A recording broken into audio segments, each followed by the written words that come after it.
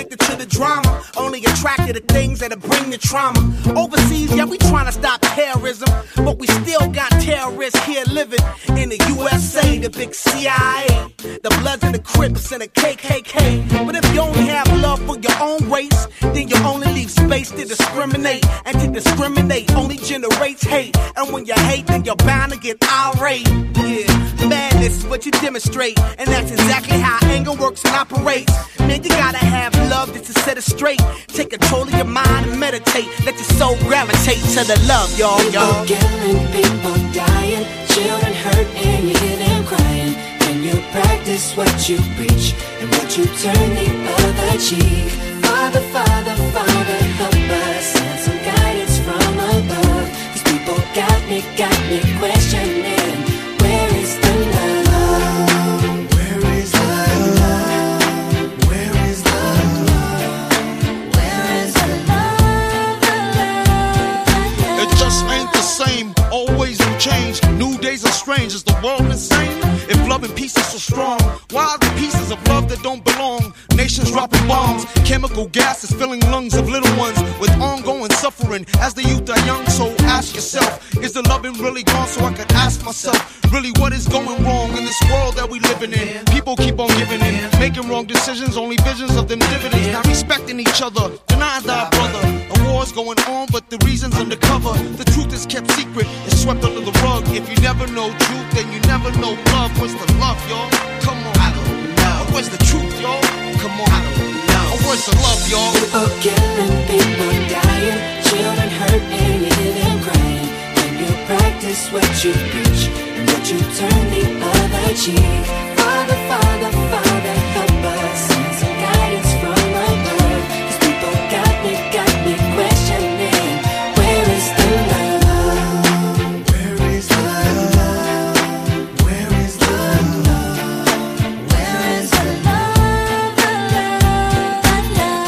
I feel the weight of the world on my shoulder. As I'm getting older, your people get colder. Most of us only care about money making. Selfishness got us following the wrong direction. Wrong information always shown by the media. Negative images is the main criteria. Infecting the young minds faster than bacteria. Kids wanna act like what they see in the cinemas, yeah. Whatever happened to the values of humanity? Whatever happened to the fairness and equality? Instead of spreading love, we're spreading animosity. Lack of understanding leading us away from unity. That's the reason why sometimes I'm feeling under. That's the reason why sometimes I'm feeling down. It's no wonder why sometimes I'm feeling under. Gotta keep my faith alive till love is found. People killing, people dying, children hurt and you hear them crying. When you practice what you preach and what you turn the other cheek.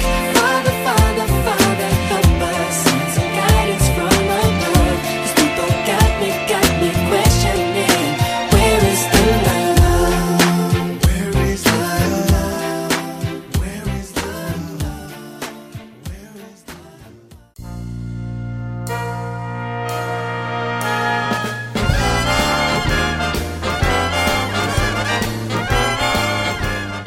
Welcome to Great Speeches and Interviews on Access Sacramento and The Voice. I'm Steve Lerman. Today's program starts out with The Limits of Power and the End of American Exceptionalism. Andrew Bacevich discusses the diminishing returns of America's long-held foreign policy of expansionism, the dangers of rampant consumerism at home, and an imperial executive president.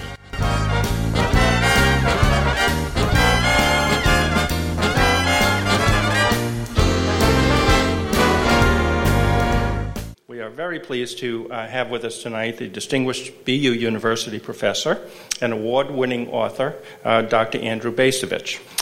Dr. Bacevich is a graduate of the U.S. Military Academy at West Point, and he served in the United States Army in Vietnam from the summer of 1970 until the summer of 1971. His military career continued into the early 1990s, and he retired from the Army as a lieutenant colonel. He holds a Ph.D. in American Diplomatic History from Princeton University, and before joining the faculty of Boston University in 1998, he taught both at West Point and at Johns Hopkins University. He is the author of several books, and his writings have appeared in many national publications such as Foreign Affairs, The Nation, The New York Times, and The Wall Street Journal. Professor Bacevich's work has been praised both by the conservative and the liberal population in this country. Needless to say, Professor Bacevich's archive is part of the Howard Gottlieb Archival Research Collection, and we are very, very happy to have him here tonight.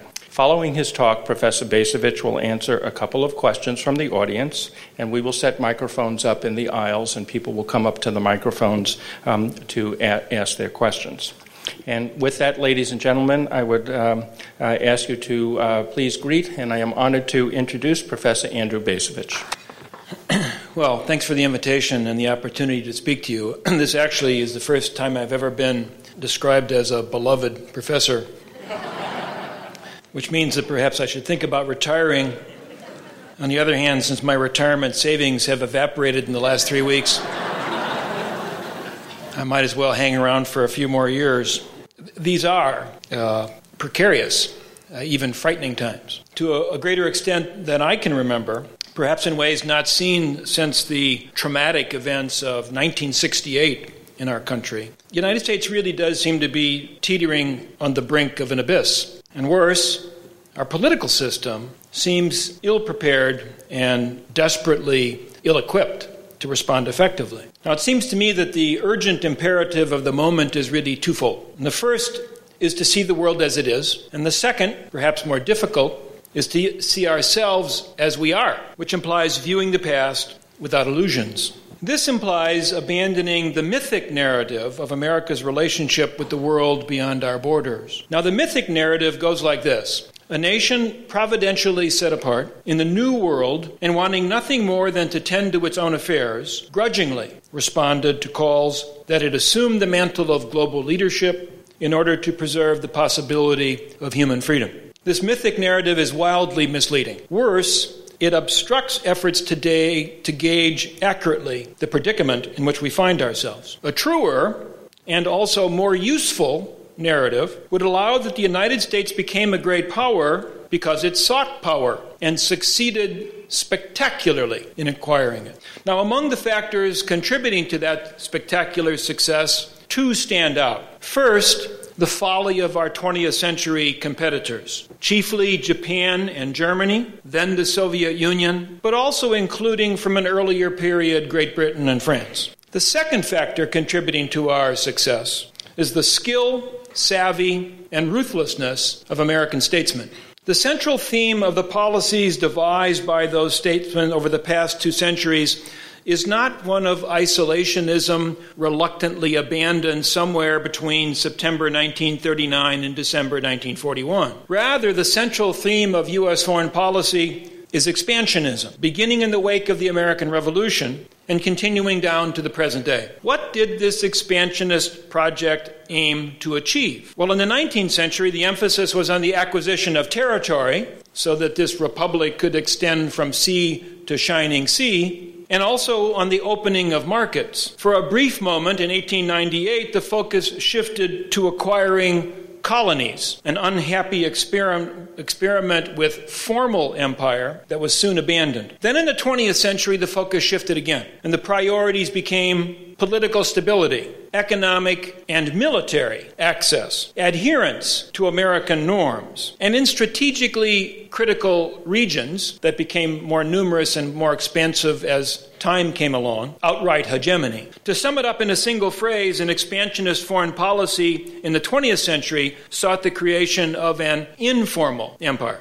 What means did the United States employ to achieve these aims? Well, put simply, whatever was necessary and whatever worked. At various times, U.S. policy emphasized diplomacy, dissembling, threats and coercion, invasion and conquest, infiltration and filibustering, acquisitions paid for with cold, hard cash, and population removal, or what we would today describe as ethnic cleansing. With what results? Well, apart from a few missteps along the way, and in that category I might include the annexation of the Philippines, the mishandling of Cuba, and the Vietnam War, the strategy of expansionism proved immensely successful. Now, this was not a morally uplifting enterprise. Statecraft is seldom, if ever, a morally uplifting enterprise. It was, however, a remarkably effective enterprise. As a result, By the midpoint of the 20th century, right around the time that I was born, the United States had become the most powerful, the richest, and in the eyes of the white majority at least, the freest nation on the face of the earth. Now let me emphasize in particular that last point. A foreign policy of expansion enhanced American power. Power brought with it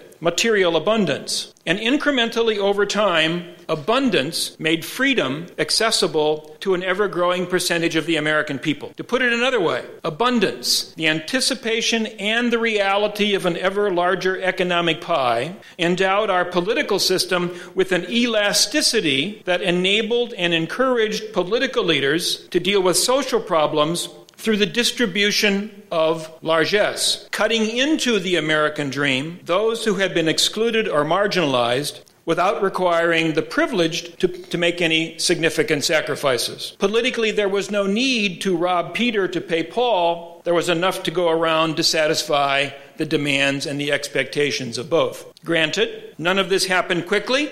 None of this happened without struggle by the deprived and the oppressed. Indeed, it was not until the United States reached the acme of its economic dominance in the 1950s and 1960s that the circle of freedom finally widened enough to admit blacks, women, Latinos, gays, and the disabled. But here's the problem. Right then, in the 1960s, more or less coinciding with the Vietnam War, the positive correlation between expansion, power, abundance, and freedom began to become undone. With few people taking proper notice, from that time forward, further efforts at expansionism have led to the squandering of American power. Expansionist policies have undercut American prosperity, and to the extent that the central government, and especially the executive branch, began to acquire excessive authority, the emphasis on expansionism abroad also began to compromise American freedom at home. The end of the Cold War helped obscure this ominous development. History had ended, it was said, and we declared ourselves the winner. During the 1990s, in describing the position of the United States in the new post-Cold War order, it became fashionable to employ terms like indispensable nation, sole superpower, to refer to a unipolar global order. But this was all hogwash. The numbers told a different story. Numbers related to trade imbalances, persistent federal deficits, and mushrooming entitlement programs, plummeting savings rates, and energy dependence. To balance the books, increasingly we began to resort to borrowing. Now borrowing from foreign governments, counting on others to underwrite an American way of life, increasingly based on the prospect of unfettered consumption.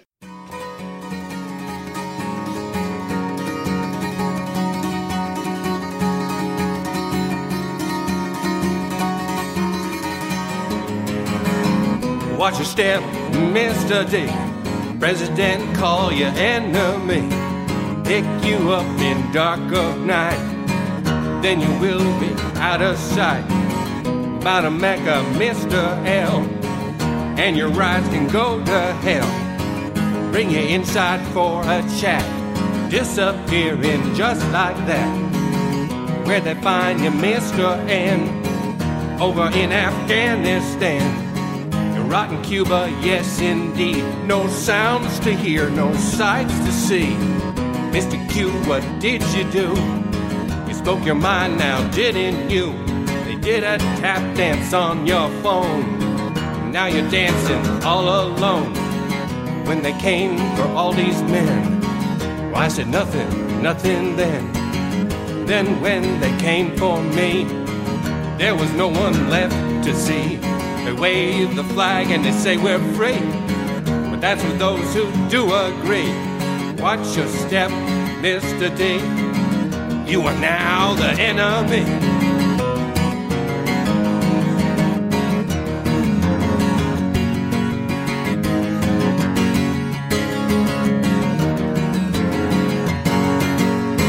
You want to speak out on TV?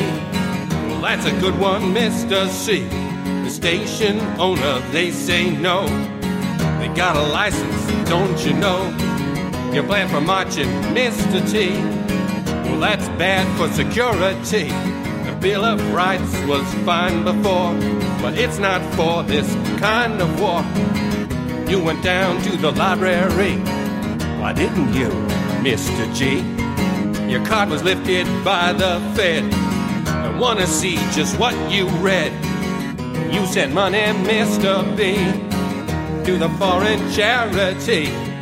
They say it went to make a bomb, and now it's you who come to harm. The Congress did what it was told, but you know they're bought and sold. The courts, they sat upon their hands. Who are they to take a stand? The press, it seems, just didn't care. They're covering Joe Millionaire. Watch your step, Mr. D. You are now the enemy.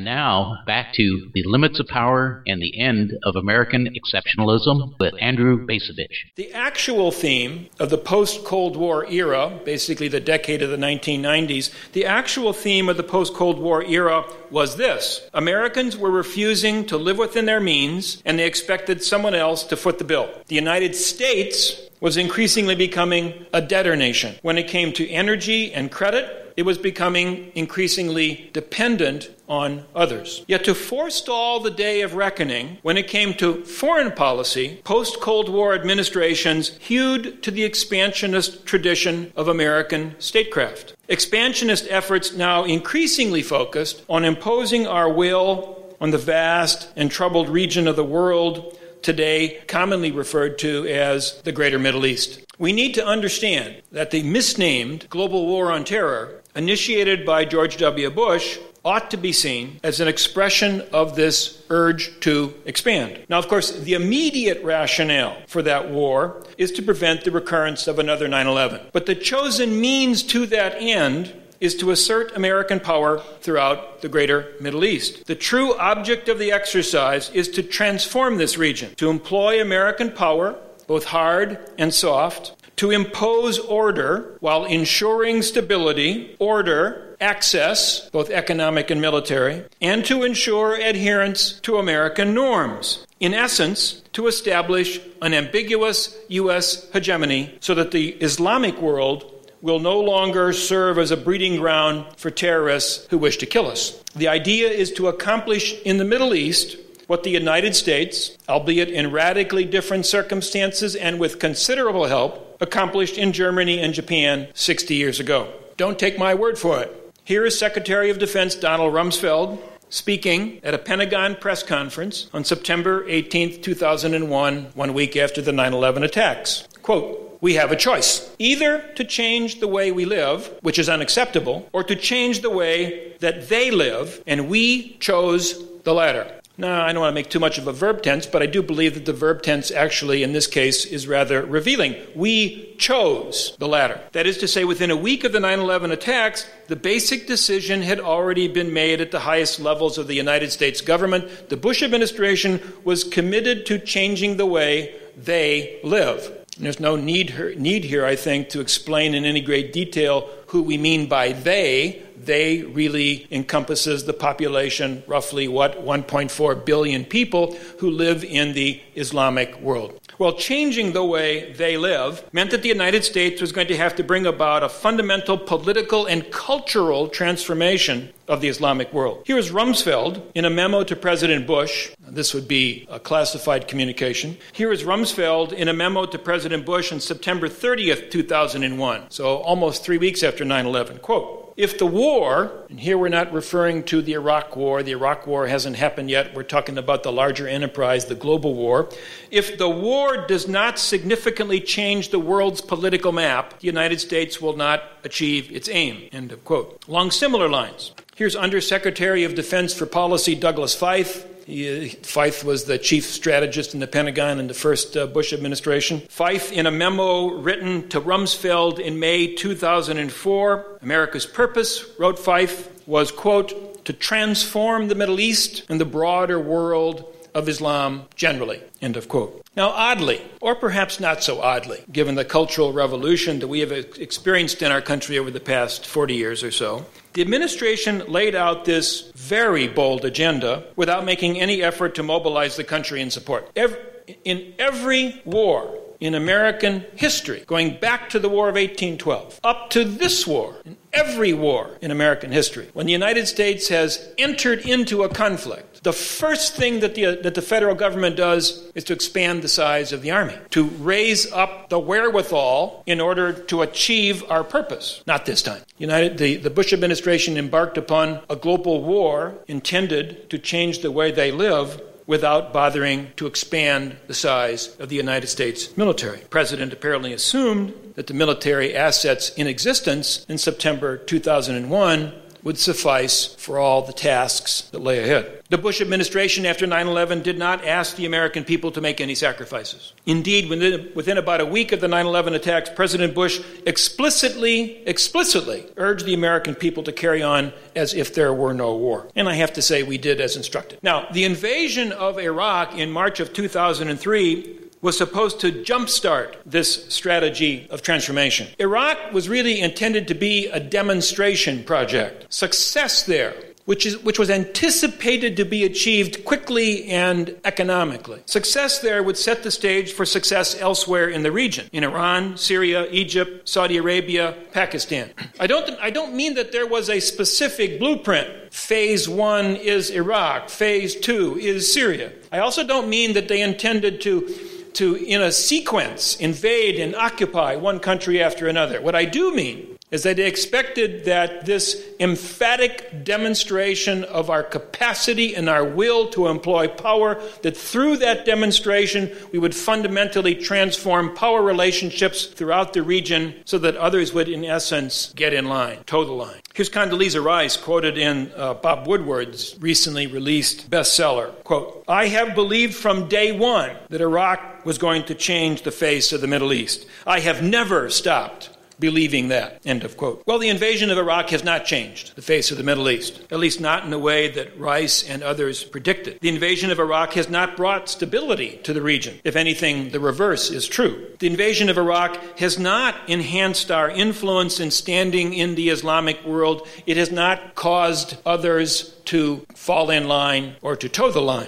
It has, in fact, fostered intense anti-Americanism. Now, by the time the next president takes office in January, the 6th anniversary of the Iraq War will be approaching. At that point, the United States will have expended probably, I don't think anybody is doing a very careful job of keeping the books, but probably somewhere in the vicinity of $1 trillion, while sacrificing the lives of over 4,000 soldiers. And yet, when the new president takes office, there will still be 150 or so thousand American troops in Iraq, along, let us not forget, with another 30,000 in Afghanistan. In other words, if you're keeping score, during his 2 terms as president, President Bush will have begun 2 wars, and he will leave office without bringing either of those to a conclusion. The question demands our attention. Can anyone possibly think at this stage that a strategy of changing the way they live is plausible or affordable? Now, if we are willing to see the world as it is and to see ourselves as we really are, what exactly might we learn? Well, I think one thing that we might learn is that despite our remarkable efforts over the past 7 years, we might learn that the Islamic world is not nearly as malleable as we imagined back in 2001. We might also learn that U.S. power, and especially the military power that we were once certain was our strong suit, that U.S. power is not nearly as great as we once imagined. It is now time for me to have a serious conversation with my most trusted advisor, one of the most happy-go-lucky people I know, my Vice President, Dick Cheney.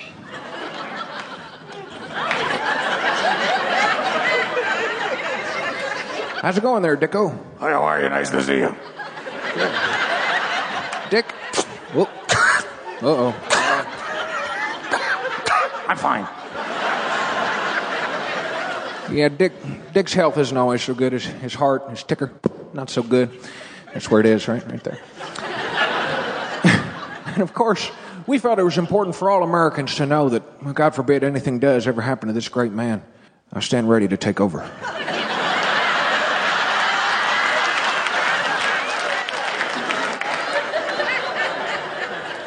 You know, some people think Dick Cheney needs to be hooked up to a defibrillator. But he always tells the truth.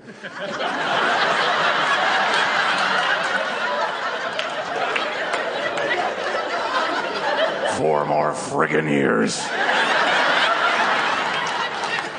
Hey, Dick, I heard your daughter's Lebanese.